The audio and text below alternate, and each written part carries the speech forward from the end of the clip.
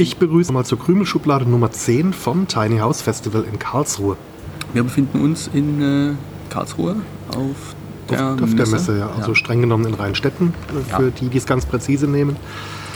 Und zwar die Loft, die Unique und das Tiny House Festival. Und wir sind jetzt hauptsächlich heute wegen des Tiny House Festivals da und wir waren ja schon am Donnerstag, um mal bei den anderen beiden Messen, nämlich Loft und Unique, reinzuschauen. Genau. Also meine Hörer und drinnen, die haben das ja möglicherweise schon mitbekommen, dass wir hier schon mal durchspaziert sind und heute soll es eben speziell um den Bereich Tiny House gehen. Ja. Also ganz laienhaft gesagt, Tiny Houses ist eben kleine Häuser, die oft auch auf Fahrzeuganhänger gebaut werden, dadurch eine gewisse Mobilität haben im Sinne von ein Umzug mit dem ganzen Haus ist grundsätzlich möglich. Mhm. Und die eben praktisch vollen Wohnraum auf relativ wenig Fläche durch intelligente Raumausnutzung bieten, was dann natürlich auch wieder im Endeffekt zu geringem Ressourcenverbrauch führt, weil 20 Quadratmeter zu heizen ist halt weniger aufwendig als 120 Quadratmeter zu heizen und so weiter. Also auch im Hinblick auf Nachhaltigkeit, ökologischen Fußabdruck und auch so ein bisschen Minimalismus sicherlich eine interessante Wohnart. Das hast du wunderschön zusammengefasst. Ja, danke. Meine Frage wäre, weswegen ich jetzt eigentlich auch vor der Aufstellung was aufnehmen wollte, also nicht, dass das so pressiert wie die Sau, sondern mich würde jetzt mal interessieren, wir haben zwar am Donnerstag schon mal reingeguckt, aber was hast du denn für Erwartungen jetzt an diesen Tag und vor allem an den Dingen, die du sehen könntest? Ja, ich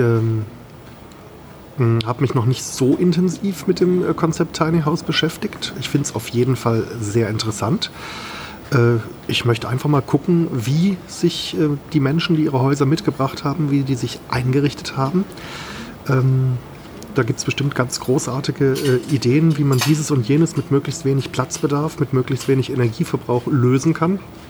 Und da möchte ich auf jeden Fall mal schauen, wie das so umgesetzt worden ist. Wir haben uns ja vor der Aufnahme auch schon ganz kurz unterhalten. Es gibt ja eben auch so Konzepte wie die eigene Dachkläranlage in begrünter Form als Dachbegrünung, wie zum Beispiel die Kompost-Trenntoilette und so weiter. Also einfach Sachen, die man aus dem klassischen Wohnen so nicht unbedingt kennt. Du meinst quasi die technische Umsetzung von Spezialfällen? Genau, ja, genau. Also die jetzt nicht ganz normal im normalen Wohnraum halt vorhanden sind oder die Probleme, die es zu lösen gilt. Genau, und dann würde mich natürlich auch interessieren, wenn uns da jemand was dazu sagen kann, ob wie das eben ist hier baurechtlich, das, was du vorhin auch schon mal angesprochen hattest, bevor wir die Mikrofone ausgepackt haben. Weil in Deutschland ist ja teilweise sogar die Dachziegelfarbe in Wohngebieten reguliert. Richtig. Und die Form. Und da würde mich einfach mal interessieren, wie leicht oder schwer das ist, überhaupt einen dauerhaften Platz für sein Tiny House zu finden, wo man das hinstellen kann. Man möchte ja trotzdem auch Anschluss an Wasser, Strom und sonst was eventuell haben und eben nicht nur in so einer Art Dauercamper wohnen. Ja, laut meines Kenntnisstandes ist es so, du brauchst als Erstwohnsitz halt eine feste Meldeadresse und die ist wohl nur in Form eines Hauses oder Mehrfamilienhauses möglich. Was noch so geht, ist WG. Wo es dann schwieriger wird, ist dann halt wirklich Campingplatz oder sowas. Das wurde vor ein paar Jahren gekippt, wobei es da auch schon wieder Möglichkeiten gibt, das wohl zu umgehen. Es kommt auf den Campingplatz an, da ist aber mein aktueller Kenntnisstand.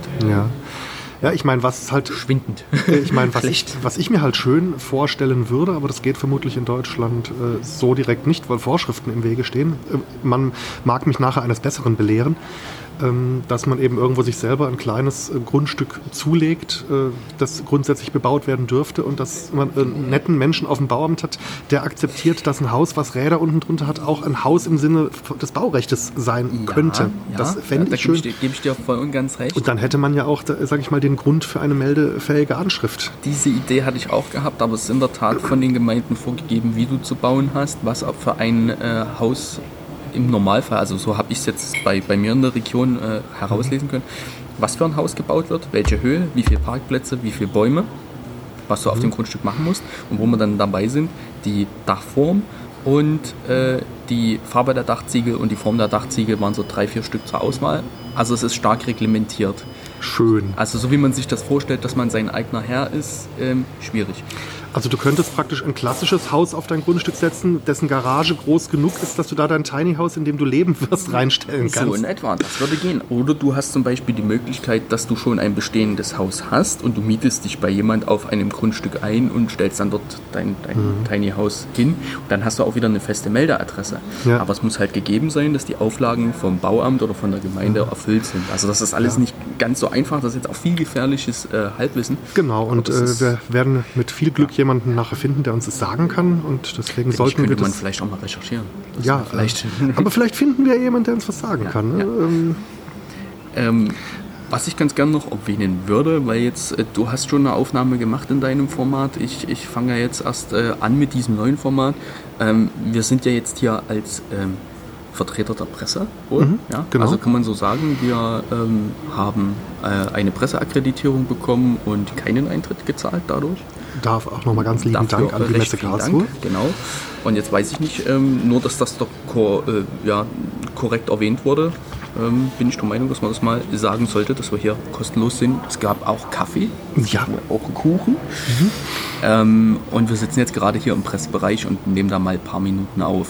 Genau. Ich denke mal, wir werden im Nachgang vielleicht uns nochmal hier einfinden. Zum einen für einen Kaffee vielleicht. Also ich möchte dazu sagen, wir hätten uns den Eintritt durchaus leisten können und wollen. Ich habe im Vorfeld mal eine Mail an den Veranstalter geschrieben, weil also mein Hauptanliegen war eben zu wissen, ob man hier einfach auch Leute interviewen darf und so weiter. Und das war dann eben kein Problem, wenn man diesen Pressebadge offen trägt.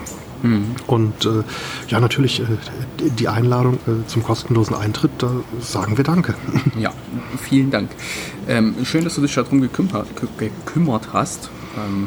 Ich wäre auf die Idee gar nicht gekommen, weil ich muss ehrlich sagen, Eintritt waren so 15 oder 20 Euro. 15 pro Tag und 25 für die ganze Messe, habe ich gelesen. Das ist jetzt überschaubar. Also das hätte ich auch selber ausgegeben, weil darum wollte das ganz gerne mal sehen. Ich wollte halt Ärger vermeiden, weil ich schon die Absicht hatte, hier vielleicht auch mal Leuten ein Mikrofon an die Nase zu halten. Und ich war mir halt nicht sicher, wie das hier mit Hausrecht und so weiter ist, ob man das einfach so darf. Und dachte mir, da frage ich lieber vorher, bevor es dann Ärger gibt. Damit man dann weiß, wie heimlich man das machen muss. Ich finde es auch schön, dass wir so ein bisschen geschützten Bereich haben, wo wir uns ein bisschen abseits mal hinsetzen können. Das hast du ja auf so einer Messe im Normalfall nicht. Das ist richtig schwierig. So, ich hätte gesagt, wir gehen jetzt mal zum ersten Vortrag. Wir wollen nämlich, was wollen wir uns angucken? Ich habe gerade die Lisa Maria wird über Minimalismus sprechen. Minimalismus sprechen. Sie betreibt den YouTube-Kanal Nessa Goes Wild und beschreibt dort ihren Weg zu ihrem Tiny House, das sie sich mit sehr viel Eigenleistung... Unter anderem. Und Themen, Videos zur Nachhaltigkeit und Minimalismus. Ich habe bislang nur die Playlist zum Weg zum Tiny House angeschaut. Schon, dann richtig. Aber es lohnt sich auf jeden Fall, dort mal vorbeizuschauen, und wir gehen jetzt mal dorthin. Genau. Okay, dann haben wir jetzt so ein kleines Zwischenfazit. Wir sitzen erneut im Pressebereich und genießen ein koffeinhaltiges Erfrischungsgetränk und ein weniger koffeinhaltiges Erfrischungsgetränk. Ja, wie ist denn so dein erstes Zwischenfazit? Ja, also den Vortrag, den Nessa gehalten hat. Ja. Oh, Atmogeräusche. Es gibt ja auch eine Kaffeemaschine, was deutlich zu hören sein sollte. Den Vortrag, den Nessa gehalten hat, den fand ich sehr interessant. Ein bisschen schade war, dass die Audioqualität und die Verständlichkeit ein wenig Optimierungsbedarf hatte. Der war aber auch recht gut besucht und wir standen recht weit hinten und von hinten drangen auch relativ viele Fremdgeräusche rein. Das hat es mit Sicherheit nicht besser gemacht. Das ist richtig, aber wenn die Audioausrichtung besser gewesen wäre, was durchaus machbar gewesen wäre und vielleicht die Box ein bisschen anders platziert. Und ich habe nicht alles ganz genau verstanden, leider, aber das, was ich verstanden habe, war sehr aufschlussreich, sehr interessant. Also ich selber lebe ja aktuell keinen Minimalismus. Ich bin auf dem Weg dorthin. Also bei mir ist auch eher noch so Klümpchenbildung von Zeug. Also ich fand auch... Ja, es geht ja jetzt nicht nur um, also ich sag mal so, diese Grunddefinition von Minimalismus ist ja bei jedem anders. Das hättest du ja aus dem Vortrag mitnehmen sollen. Das ist ja, natürlich. Aber das ist mit Sicherheit der Punkt, wo ich bei mir ansetzen müsste. Das wurde mir schon sehr bewusst. Ja, aber du bist ja, wenn du sagst, du kannst ja auch sagen, dass du mit den Dingen, die du hast, minimalistisch lebst. Also das fand ich schon sehr, sehr spannend, muss ich sagen. Also für mich waren jetzt keine neuen Informationen dabei. Ich kannte das meiste schon. Ich fand ihn für den Einstieg grundsolide. Auf jeden Fall. Das, was man, um die Leute jetzt in 20, 30 Minuten nicht zu überfordern, vermitteln sollte, kam gut rum. Ich weiß nicht, wie du das gesehen hast. Du bist ja bei dem Thema nicht ganz so tief drin. Für mich war nichts Neues dabei, aber ich fand's gut. Es war jetzt nicht zu viel, sondern einfach schön allgemein zusammengefasst. Genau, eine schöne Einführung. Eine runde Sache. Ja, also man wurde einfach abgeholt, wenn man eben mit dem Thema noch wenig Berührungspunkte hat. Und mir hat der Vortrag sehr gut gefallen. Also er war informativ. Gut, ja, du bist im Thema stärker drin, wie gesagt. Ja, etwas. Aber also ich fand ihn als Neuling sehr informativ, kam jetzt auch nicht irgendwie belehrend drüber, so von wegen, das ist jetzt die einzig richtige Art und Weise. Das hat mir sehr gut gefallen, dass das nicht der Tenor war. Das dürftest du bei einem guten Vortrag zum Thema Minimalismus auch nicht haben. Ja, mit Sicherheit. Ich habe noch nicht so viele Vorträge zum Thema Minimalismus miterlebt.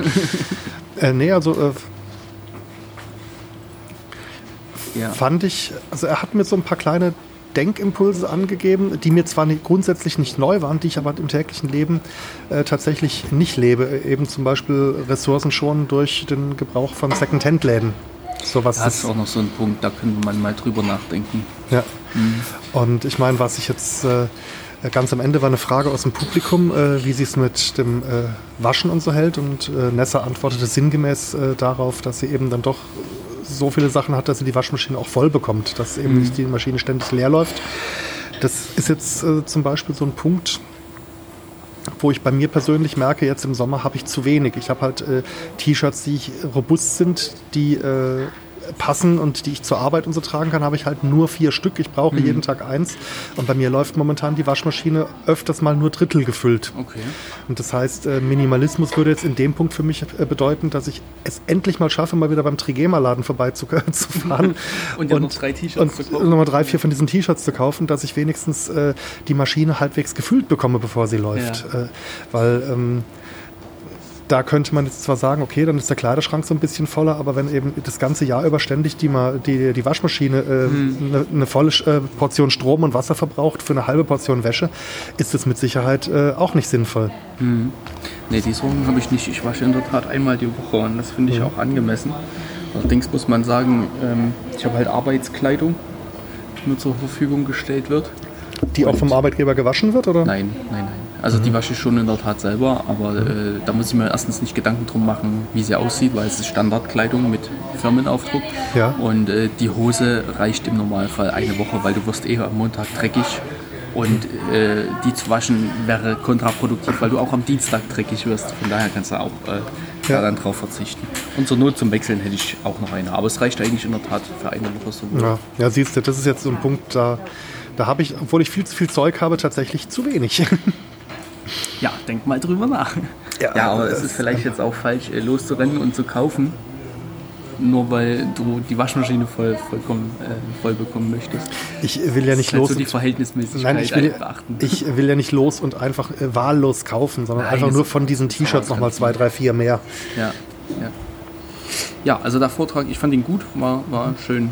Wie gesagt, eine runde Sache für einen Einstieg. Auf jeden Fall.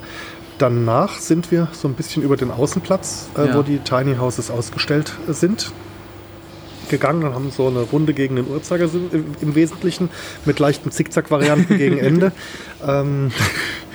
gemacht. Ja, ich wollte ja am Eingang, wo es dann wieder zur Halle geht, eigentlich auch das Ganze beenden und jetzt nicht unbedingt dann nochmal über den Platz laufen müssen. Ich glaube 9 Stück sind da, unterschiedlicher Hersteller. Ja. Unterschiedlicher Größen auch? Unterschiedlicher Größen, unterschiedlicher Formen. Ja, also das Haus von Nessa steht da, eben dann der Hersteller von Nessas Haus, die Tiny House Rheinau. Ja. Die hat einen Rohbau ausgestellt mit Schlafloft und einer kleinen Dachterrasse. War das ein Schlafloft dort oben? Wäre da Platz gewesen? Oder hat mich das... Ich hätte das jetzt als Schlafloft interpretiert. Also mit Sicherheit muss die Matratze auf die Bodenfläche aufgebracht werden. Ja, also da noch eine Bettstelle, das reicht nicht. Nee, also ich habe mir zweimal den Kopf angeschlagen beim Hochgehen, aber gut, es waren auch viele Leute da. Vielleicht kann man den Bewegungsablauf optimieren, wenn genügend Platz ist und keiner zuguckt. Ich kann mir vor allen Dingen vorstellen, ich meine, unterm Dach wird es ja tendenziell im Sommer auch mal warm. Ja. Da waren ja auch Fenster angebracht jetzt bei diesem Rohbau. Die waren noch offen, also da war Luft. Aber ich stelle mir das gerade in Kombination mit dieser kleinen Dachterrasse ganz gut vor, weil man da mit Sicherheit, wenn es im Sommer knallheiß ist und man liegt da im Bett, eben auch noch diese Terrassentür öffnen kann und da dann, denke ich mal, doch relativ gut durchlüftet schlafen kann. Ja. Also ich hätte das jetzt schon... Also wenn das jetzt mein Haus werden würde, dann würde ich schon gucken, dass ich mein Bett dort hinein bekäme. Ja, das macht ja von der Raumaufteilung her auch Sinn. Weil was willst du dort sonst machen, wenn du gerade so aufrecht sitzen kannst? Genau. Wir hatten einen Bauwagen. Wir hatten ein ganz, ganz kleines, ganz zum Ende, was ich ziemlich schnuckelig fand von der optischen Gestaltung. So kenne ich eigentlich, also mit diesem Modell, ich weiß nicht, ich habe ein Bild gemacht, aber das ist die kleinste Variante, mit dieser Form auch und diesem Aufbau bin ich eigentlich in diese Thematik reingerutscht. Das ist eigentlich so das Tiny House, kann man so sagen. Und diese größeren Formen kenne ich eigentlich erst im Nachgang. Ich weiß nicht, wie du das erlebt hast. Ja, ich bin ja durch dich dazu gekommen und hauptsächlich durch Nessas YouTube-Kanal. Ja. Das heißt, das ist für mich so der erste wirkliche Berührungspunkt. Ich kenne natürlich auch so diese Fotostrecken aus dem Internet von nicht auf Rädern befindlichen Tiny Houses, die in Ländern mit anderen Bauvorschriften irgendwo im Wald stehen, die ich teilweise wirklich großartig designt finde. Also jetzt nicht nur von der optischen Erscheinung, sondern auch so, wie man mit wenig Raum so praktisch wie möglich alles gestaltet. Ja, das finde ich auch gut. Da gibt es ganz, ganz tolle Sachen. Nicht auf Rädern befindliche Häuser stehen jetzt hier auf der Messe nicht. Das ist oft einerseits ein bisschen schade, auf der anderen Seite nachvollziehbar. Der Transport ist halt einfach... Also ich hätte in der Tat noch ein bisschen was anderes mir gewünscht. Also es war ja eins dabei, das war so ein Konstrukt, was man auf einen Anhänger laden kann. Das war so ein bisschen selbst gebaut, aber auch da in dem Bereich gibt es Hersteller, die so Wohnbereiche bauen, die man auf Pickups oder Anhänger laden kann, die man auch abstellen kann, um das Fahrzeug und den Anhänger anderweitig nutzen zu können. Allerdings geht es dann schon eher in Richtung Camping. Ja. Also in dem Bereich sind die auch stark vertreten. Aber da gibt es jetzt auch, ich habe jetzt letztens erst irgendwie aus den USA, ich weiß es nicht mehr genau, ich muss noch mal recherchieren, einen Hersteller gefunden, der wirklich auch diese kleinen Häuser auf kleinen Anhängern baut, wo man sagen kann, man kann zumindest mal einen Tag oder so drin übernachten oder zwei, so für einen Wochenendausflug. Aber ich denke, da ist auch Potenzial da, dass man das ausweiten kann. Das erste Haus, das wir uns angesehen haben, das müsste das Modell von Kraus Haus gewesen sein, wenn mein Gedächtnis nicht ganz falsch arbeitet. Das hat mich mit so einem kleinen Detail beeindruckt, eben wie Räume vernünftig ausgenutzt werden. Das habe ich nämlich bei der Erklärung gehört. Unter dem Sofa im Wohnbereich. Ich weiß nicht, ob du das gehört hast. Ja, da ist der Frischwassertank untergebracht. Ja, ich habe ja schon sehr viele Videos zu dem Thema gesehen und auch, so einen richtigen Bau habe ich jetzt wirklich nur auf dem Kanal von Nessa verfolgt.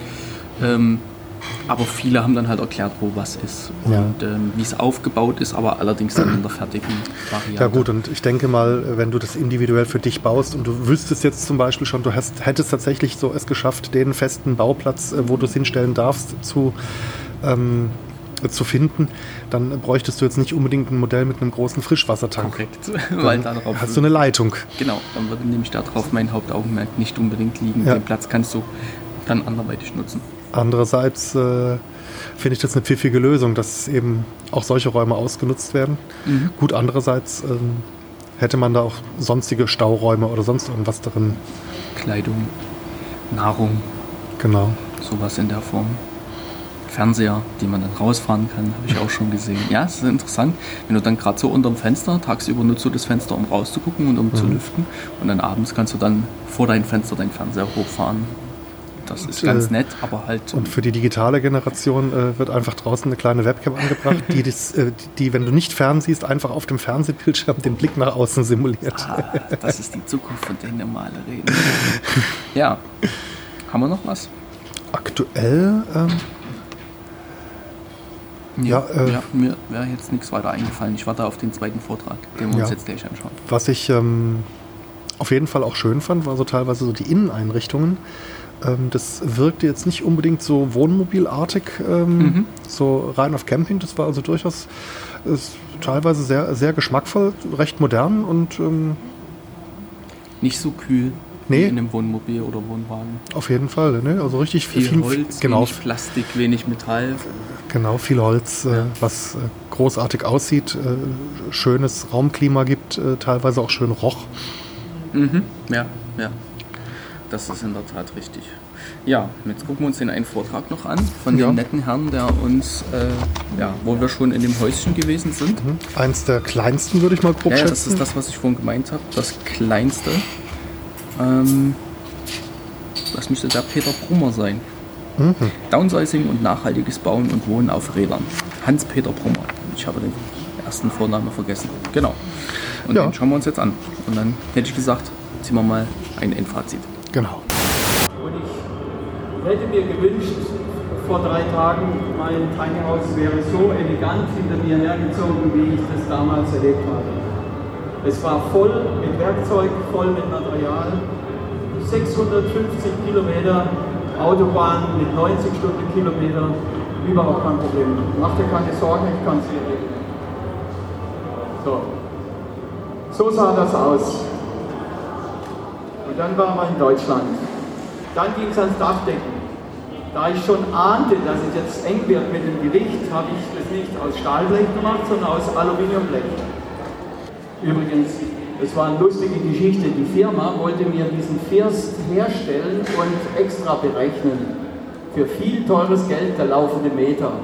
Und dann ist mir aber eingefallen, Mensch, ich habe doch 45 Grad Dachneigung. Also muss doch der First 90 Grad haben. Schickt mir einfach eine Aluminiumecke für eine Gebäudeecke. Die schraube ich dann oben drauf als First. So haben wir es gemacht und dann war also das auch ausgestattet. Ja, also ich bin der Samuel Kraus von Kraus Haus. Wir bauen mit meinem Bruder zusammen, Jonathan Kraus, bauen wir Tiny Häuser seit 2016. Und geht es darum, was ein Tiny House überhaupt ist? Oder weißt du allgemein? Da haben wir uns schon ein bisschen informiert, aber beschreib mal euer Haus hier. Also ich meine, ich sehe es hier, aber die Hörer sehen es ja halt nicht. Genau.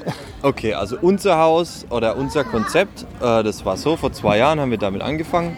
Halt erstmal intensive Planung und alles mit meiner Frau zusammen. Wie die Aufteilung ist, wie groß willst du es machen, Grundriss, ne, Aufteilung. Haben dann eben unseren Entwurf gehabt, haben das dann gebaut, ich und mein Bruder zusammen hauptsächlich. Und auch mit Anleitung von Fachkräften, ne, wenn es um Elektrik und so Sachen geht. Aber wir haben 99% selber gemacht und haben dann eben aufgrund dessen, dass wir auch das wirklich drin wohnen wollten, erproben wollten, bevor wir jetzt auf die Kunden zugehen und das für andere bauen. Und sind eben seit 2016, haben wir drin gelebt, das ganze Jahr über, Winter wie Sommer, mit meiner Frau zu zweit auf, was sind die Maße? Innenmaße knapp 7,40 Meter auf 2,25 Meter und 3,20 Meter so mittlere Raumhöhe. Okay. Schlafen tun wir oben, ne? Also oben ist die Schlafloft, da haben wir auch nochmal 6,4 Quadratmeter, 2 auf 2 Meter, ganz normale Matratze. Wir haben unser Wohnzimmer mit einer 2 Meter Couch. Wir haben eine große Küche eigentlich drin, kleines Bad, also alles, was man braucht, ist hier ganz normal drin, ganz normale Haushaltsgeräte. Wir wollten so hausähnlich wie möglich machen, ne? Weil es ist ja das Konzept Mini-Haus. Ja, klar. Und ich finde es uns auch gelungen. Also wie gesagt, wir haben drin gewohnt seit 2 Jahren. Und wir sind begeistert und überzeugt und würden auch weiterhin drin wohnen können. Ja, das ist mir auch aufgefallen, wo ich jetzt heute durch die ganzen Häuser mal durch bin. Es sieht nicht aus wie Wohnmobil. Also ich habe ja damit gerechnet, dass man irgendwie alles, was man in den Wohnwagen oder Wohnmobilen so findet, das sind ja alles richtig schöne Einrichtungen. Genau. Und Winter, Sommer, das war kein Problem. War nicht zu kalt im Winter, war nicht zu heiß im Sommer unterm Dach zum Schlafen? Nee, also mit Wohnmobilen, das sagen wir, das kann man nicht vergleichen. Das ist einfach was völlig anderes. Das ist nicht hier Urlaub fahren und so, das ist wirklich alternatives Wohnen, Minihäuser auf Rädern Und wie gesagt, ich habe eine Gas-Kombitherme drin, vollwertiges Heizsystem. Ich stelle mir die Temperatur auf 20 Grad ein, egal wie kalt es draußen ist. Der heizt es im Sommer. Natürlich wird es ein bisschen warm, wenn es da richtig die Sonne drauf brezelt. Wir haben maximal mal einen Ventilator am Bett gebraucht, wenn es mal so eine krasse heiße Woche war. Aber sonst wirklich einwandfrei, ganz Jahr über kann man gut drin leben. Wie sieht es mit dem Gasverbrauch aus? Ich nehme mal an, die typische 11-Kilo-Flasche kommt zum Einsatz. Wir haben jetzt die typische 11-Kilo-Flasche, einfach von praktischen Gründen. Ne? Das ist am einfachsten, gibt es überall. Die kriegst du hier im Baumarkt ausgetauscht. Ne? Genau. Und da brauchst du im Winter, also jetzt sage ich mal, wenn es richtig kalt ist, musst du so alle Woche wechseln. Also hält ungefähr eine Woche. Und im Sommer hält es ja dann über einen Monat oder 2 Monate. Also der Durchschnittsverbrauch für Heizkosten sind ungefähr 40-45 Euro. Okay. Ne, was also wirklich überschaubar ist, obwohl das Gasheizen ja nicht die günstigste Art ist. Nee, aber wenn ich jetzt so die Nebenkosten in meiner kleinen Mietwohnung mir anschaue, ist das nicht viel. Ja, genau, das ist wirklich, ist auch nicht viel Volumen, wo man aufheizen muss. Ne? Ja, klar, natürlich. Ihr kocht auch mit Gas? Habe ich jetzt? Genau. Okay. Und also da ist eine 5 Kilo Gasflasche und das hält auch richtig lang, das hält 3 Monate locker. Jeden Tag gekocht, also im Gas ist richtig gut ergiebig. Und sonst, wir haben einen 300 Liter Frischwassertank drin, das hält ungefähr eine Woche zu zweit. Halt eine Kompost-Trenntoilette von Separett. Das ist was, wo vielleicht nichts einzig ist, wo nicht wie in einem normalen Haus ist. Das wäre jetzt mal meine nächste Frage, die habe ich in einigen Tiny Häusern gesehen. Wie funktioniert das und wo tut man das hin, was sich darin ansammelt? Was nicht da sein soll. Weil ich glaube, das kennt man wirklich nicht unbedingt so. Das ist was, wo das für, sag jetzt mal, ziemlich alle vom normalen Haushalt ist das Einzige, was absolut anders ist. Ne? Alle Küchengeräte, Kühlschrank ist im normalen Haus. Das ist eine Trenntoilette, also ein Trennsystem. Das heißt, das kommt von Schweden, also da ist es auch sehr gängig, schon seit Jahren mit den ganzen Ferienhäusern, wo die da haben, die sind ja auch nicht angeschlossen. Und zwar trennt es das Flüssige und das Feste. Ja. Dadurch ist es einmal eine viel effektivere, schnellere Verkompostierung und mit weniger Geruchsbildung. Und es ist ein Dauerlüfter drin, also in der Wohnung hast du gar keinen Geruch, also sogar noch weniger wie in einer normalen Toilette. Das heißt praktisch, alles was durchs Sieb fließt, kommt dann ganz normal ins Abwasser, oder? Gut, du hast, also der Urin wird quasi getrennt, ja? Und der ist ja dann von der Einordnung, glaube ich, Grauwasser. Ne? Also wenn du dann einen Anschluss an Grauwasser hast, dann kannst du es da ganz normal ableiten. Und der feste Teil ist, letztlich, der wird aufgefangen in den Behälter. Und der hält ungefähr zu zweit, hat es 4 bis 6 Wochen gehalten bei uns jetzt. Okay. Wo du den mal lernen musst, also ist jetzt auch kein Riesenakt. Ne? Und Komposttoilette bedeutet wirklich, das kann man dann kompostieren oder muss man das speziell entsorgen bei einem Fachbetrieb? Oder? Nee, das wird zur Erde. Das wird 9 bis 12 Monate richtig, also wenn es richtig verkompostierst, ist das Erde. Ne? Also guter Dünger. Das finde ich spannend, ja. Ja, hätte ich jetzt allein schon, weil ja in Deutschland unheimlich viel reguliert ist, hätte ich jetzt vermutet, dass da irgendwelche Vorschriften im Weg stehen? Also streng genommen, wenn du, also ein klassisches Haus, ne, die klassischen Vorschriften, Wohngebiet, Grundstück, Bauplan, Bauantrag, hin und her, pipapo, da ist vorgeschrieben, dass du einen Anschluss an Abwasser und Wasser und Strom und alles hast. Okay. Musst du angeschlossen sein, laut den Bauvorschriften. Ne? Das Tiny House, die Tiny House Bewegung ist ja die Alternative, oder das ist ja ein bisschen das, wo es letztlich noch nicht klar geregelt ist, ne? Ja. Weil du sagst, eine ist hier Bauantrag und Pipapo und Vorschriften, wo überhaupt gar keinen Sinn machen, in der Größe das einzuhalten. Ja. Das heißt, im Moment ist es ja auch nicht einfach so, dass du da jetzt einen Bauantrag ausfüllst und das Ding einfach auf ein Grundstück stellen kannst und den ersten Wohnsitz anmelden. Ja, wo habt ihr es denn hingestellt zum Wohnen? Wir haben es neben der Werkstatt, war ein Privatgrundstück, also eine Wiese. Und da haben wir jetzt 2 Jahre gewohnt und haben es aber hingestellt.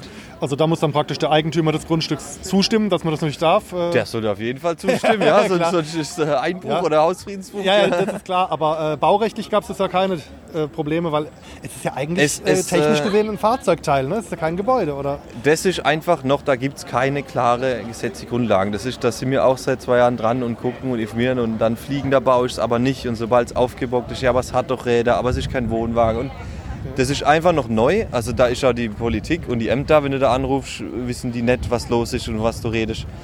Das ist noch nicht kategorisiert, davon gibt es leider noch keine klare gesetzliche Regelung oder kann ich keine klare Aussage machen, weil es, ja, wie gesagt, ist kein Haus, ist aber ein Haus, aber der Staat kann nichts damit anfangen, noch nicht. Ne?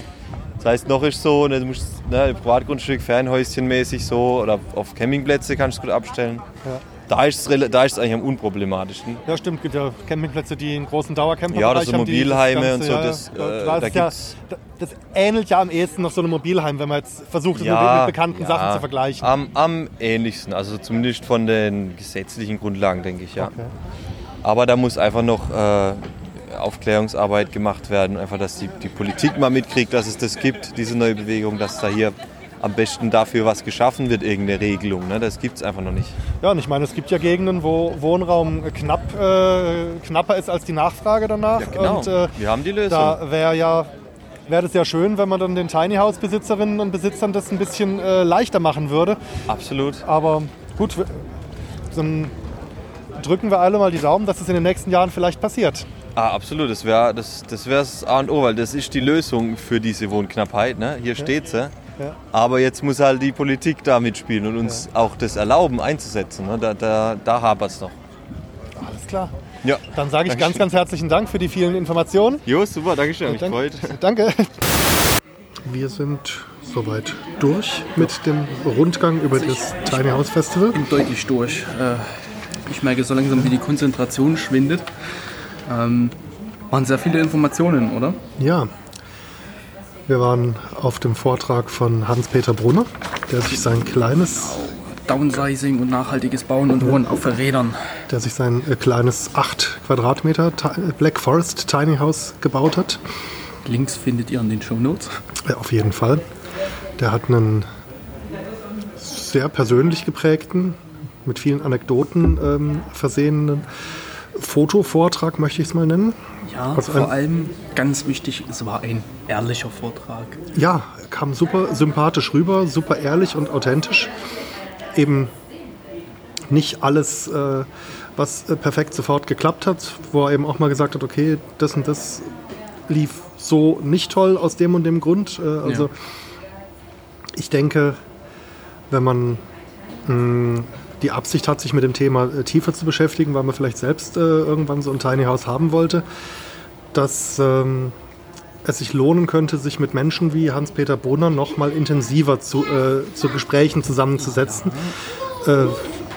Und es wäre auch noch zu erwähnen, was er gesagt hat, den Film, den er wohl mit synchronisiert hat ins Deutsche. Oder untertitelt, oder hauptsächlich, ne, glaube ich. Untertitelt hat, ja. Untertitelt, ja.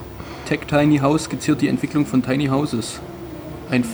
Ist wohl der Film von Brandon Thome, oder wie auch immer man das ausspricht. Ja. Werden wir verlinken. Ich habe den Film jetzt nicht gesehen, und wir haben den Film uns hier nicht angeguckt. Ich werde ihn mir mit Sicherheit irgendwo im Internet besorgen, auf legalem Wege. Ich würde ihn nämlich ganz gern sehen wollen. Er hat gesagt, das sind ehrliche Menschen, die halt auch mit ihrem Projekt teilweise gescheitert sind. So, und das ist, denke ich, das, was ich persönlich mitnehme von diesem ganzen Konstrukt, weil in der Theorie ist immer alles schön.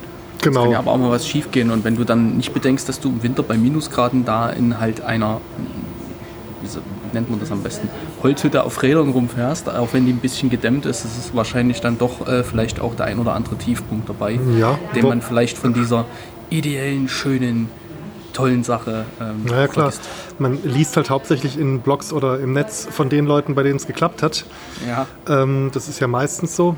Und dann auch nur die guten Dinge. Ja, klar. Es ist ja, man möchte das ja auch, wenn man selber darüber berichtet, ist ja ein durchaus menschlicher Zug, von den schönen Sachen zu berichten. Ja, und die schlechten zu vergessen. Aber jetzt ist mir die zweite Hälfte des Satzes, dessen erste Hälfte ich absonderte, entglitten. Ja, es ist Nachmittag, es ist spät, ja. Es ist warm, wir sind aber ich meine, das Tiny House, was seinen Weg nach Nordfinnland gemacht hat, das war ja relativ ähnlich dessen von Hans-Peter Brunner, nur mit einem etwas größeren Holzofen. Also er hat wirklich einen Holzofen, der gefühlt nicht sehr viel größer als ein großer Schuhkarton. Sagen wir mal, ein Schuhkarton für Winterstiefel war. Also Fußballgröße ist das wahrscheinlich. Ja, eben in quaderförmig. Und er berichtete, dass ihm für sein 8 Quadratmeter Haus dieser Ofen reicht. Ich glaube das durchaus, weil so geschmiedete Metallöfen, die mit Holz befeuert werden, die strahlen eine Hitze ab. Und 8 Quadratmeter ist nicht viel, das ist ein kleiner Raum. Für Finnland war wohl bei minus 36 Grad eine etwas größere Variante ausreichend, um die Leute warm zu halten. So berichtete Hans-Peter Brunner. Ja. Haben wir noch was? Ich bin ein bisschen geflasht von dem Vortrag. Da ging er natürlich deutlich länger, also angesetzt war Ja, doppelt so eine lange. halbe Stunde. Eine Stunde hat er gebraucht und die Leute waren wie gebannt da. Es gab auch richtig langanhaltenden Applaus, weil ich fand ihn wirklich gut. Er war halt sehr persönlich, er war lustig und aber auch ganz realistisch und so ist er auch in diesen Vortrag eingestiegen. So wie er seinen Vortrag gehalten hat, würde ich von Hans-Peter Brunner gerne einen Podcast zu dem Thema haben. Ja, das ist genau die Erzählweise, die wir als Podcast-Menschen schätzen, als Konsumenten schätzen. Aber vielleicht können wir da noch was machen. Er ist ja wohl hier aus der Region. Ja, eben. Jetzt lass die Messe mal vorbeigehen. Also er hat jetzt irgendwie einen neuen Fahrgestellunterbau unter seinem Haus, mit dem er nicht ganz so zufrieden ist. Lass ihn erstmal den Stress wieder abbauen, sein Haus wieder zurück nach Hause zu bringen. Und vielleicht kann man mal ihn anhauen. Vielleicht besuchen und auf ein Gespräch oder so. Ja, das wäre natürlich toll. Ja. Also ich habe auf jeden Fall hier ganz viel neuen Input mitgenommen.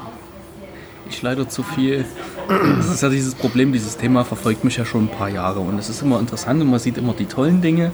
Heute hat man viele tolle Dinge gesehen, man ist aber auch durch ein paar Punkte recht gut geerdet worden, was man beachten muss, dass man nicht so blauäugig und euphorisiert daran geht, weil es ist nicht alles immer super. Ja. Aber welches der Ausgestellten wäre deins, wenn du dir eins aussuchen dürftest? schwierig. Wirklich schwierig. Ja, die sind unterschiedlich. Die sind unterschiedlich und die sind auf ihre Art und Weise unterschiedlich gut. Ja, also was mir richtig gut gefallen hat, war eins der größten, eben dieser Rohbau mit der Dachterrasse von Tiny House Rheinau. Den fand ich denke, da kann man sich richtig wohnlich und luftig einrichten. Von der Detailverliebtheit der Innengestaltung hat mir auf jeden Fall das von Hans-Peter Brunner mit am besten gefallen. Auch das von Kraushaus. Wir haben Samuel Kraus im Interview gerade eben gehört. Ach, bei dir, ja. Bei mir. Bei mir, ja. Ich schneide das vielleicht mit rein, wenn ich das bekomme. Das bekommst du, ja. Da hat mich auch einiges an den Details sehr fasziniert. Also das sah auch richtig gemütlich aus. Also das sah so aus, dass ich mich da drin wohlfühlen könnte. Ja, es ist halt so auf die Bedürfnisse angepasst. Was ich da sehr elegant gelöst fand, war die Kombination. Also ich bin nicht ganz bis ins Bad gegangen, aber ich war im Bad drin. Ja, ne? Das Bad oder ja, der WC-Bad, alles was dazugehört, unter dem, wie nennt man das? Alkoven beim? Unter diesem Schlafloft. Genau, unter diesem Loft, siehst du, es wird. Unter diesem Loft die Konstruktion zwischen Bad, WC und Küche, das fand ich mal eine andere Idee. Ja. Durchaus auch praktisch, die Küche nicht seitlich einzubauen, sondern mitten im Raum und somit dann gleich da die Wand zu nutzen. Und dieser kombinierte Wohnbereich, wo man halt Tisch und Sitzecke und Arbeitsmöglichkeit hat, auch noch viel Platz in dem Raum, fand ich durchaus gelungen. Ist was anderes, aber ich weiß nicht, ob ich damit so glücklich wäre. Das ist halt wieder... Ja, also man müsste sowas mal Probe bewohnen und sich dann, dass man mal so ein Wochenende oder auch ein paar Tage länger, dass man einfach mal sieht, wo Ecken wären, die einen persönlich nicht... Also wenn ich die Möglichkeit hätte, ich hätte in jedes einziehen können, sagen wir es mal so, weil die hatten alle Potenzial und ich sage mal, es ist ja eigentlich die Kunst mit wenig Raum dann auch klarzukommen, nicht nur diesen Raum irgendwie auszunutzen, sondern du musst ja da drin auch leben können, arbeiten können. Und wobei natürlich eine gute Raumausnutzung dafür eine Voraussetzung ist. Natürlich. Wenn das bisschen Raum zugestellt wäre, dass man nicht mehr vernünftig durchkäme. Ich muss aber sagen, die Konzepte, die wir heute hier gesehen haben, waren alle gut. Von der Raumausnutzung. Ich fand jetzt keins verbaut, wenn ich ehrlich bin. Nee, absolut nicht. Das wollte ich damit auch nicht unterstellen. Aber ich meinte jetzt nur, wenn du jetzt dir irgendwie das Ding als leeren Raum kaufen würdest und dann einfach Möbel aus dem Möbelhaus reinstellen würdest, die auf normal große Wohnungen eingerichtet werden, dann wäre es recht schnell so verbaut, dass du dich da nicht mehr wohl drin fühlen würdest. Das stimmt. So meinte ich. Also man muss sich halt Gedanken darüber machen, was man mit dem Raum macht. Und dann können da ganz wunderbare Sachen rausfallen, die wir heute gesehen haben. Ich denke, das Potenzial, was in diesen Häusern auf Rädern steckt, weil was anderes ist es ja nicht, ist ja doch die Individualität, die du da einbringen kannst, deinen Wohnraum selber zu gestalten und das auf deine Bedürfnisse anzupassen. Das hast du Wenn du eins von der Stange kaufst oder bei einem Wohnwagen, jetzt weniger. Du kannst zwar mit Sicherheit auch konfigurieren, aber jetzt nicht so, dass du sagst, ich baue selber und das in einem überschaubaren finanziellen Rahmen, weil selber Haus bauen, auch mit der Mobilität, ist vielleicht nochmal so ein bisschen was anderes. Das ist übrigens ein Punkt, den man auch ansprechen sollte. Natürlich im Vergleich zum klassischen Hausbau ist natürlich die Anschaffung oder der Bau eines Tiny Houses auch bedeutend preiswerter. Ja, wobei ich sagen muss, jetzt die teilweise ausgestellten Stücke, die waren schon deutlich über dem, was mir als Preis so bekannt gewesen ist. Teilweise doppelt so hoch, aber die sind dann halt auch schlüsselfertig. Das waren ja die Preise für schlüsselfertigen Bau. Ja. Wenn ich mir jetzt anschaue, bei Nessa, die ja sehr viel selbst gemacht hat, da war ein Preis angeschlagen, der also fast um die Hälfte niedriger war als die bei den günstigeren schlüsselfertigen. Aber das ist ja, glaube ich, beim normalen Hausbau auch, je mehr Eigenleistung du reinbringst, umso mehr kannst du sparen. Ja, natürlich. Ja, haben wir noch was für den Moment, oder? Nee, ich würde sagen, für diese Folge. Ich bin ziemlich durch. Ja, dann sagen wir für diese Folge Tschüss und herzlichen Dank fürs Zuhören. Und vielleicht gibt es ja dann tatsächlich mal eine Nachfolgefolge mit Hans-Peter Brunner oder anderen Menschen aus dieser spannenden Szene. Mal schauen, wen wir da vors Mikrofon zerren können und mit sanfter Gewalt zu Worten nötigen. Kriegen wir hin. Tschüss. Tschüss, macht's gut. Right.